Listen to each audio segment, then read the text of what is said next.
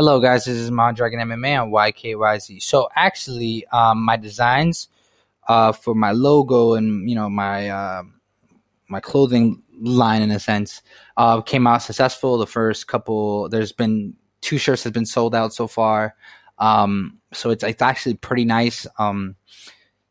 Actually, really nerve wracking. I definitely was very like, oh, I didn't want to show the world, but I talked to the guys. They loved it.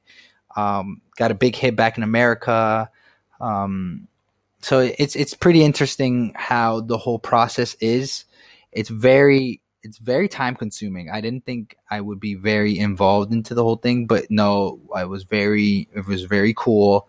Now it's just trying to push it out there more. Now I just need to fight more so that people can see me actually fight and actually, oh, this guy is so cool, because I do a lot of weird stuff, and I like, as you can tell, I'm a very open discussion person, so I say whatever's on my mind. If I'm wrong, I'm wrong, and I'll be like, damn, I was wrong, cool, whatever, and then just keep it moving.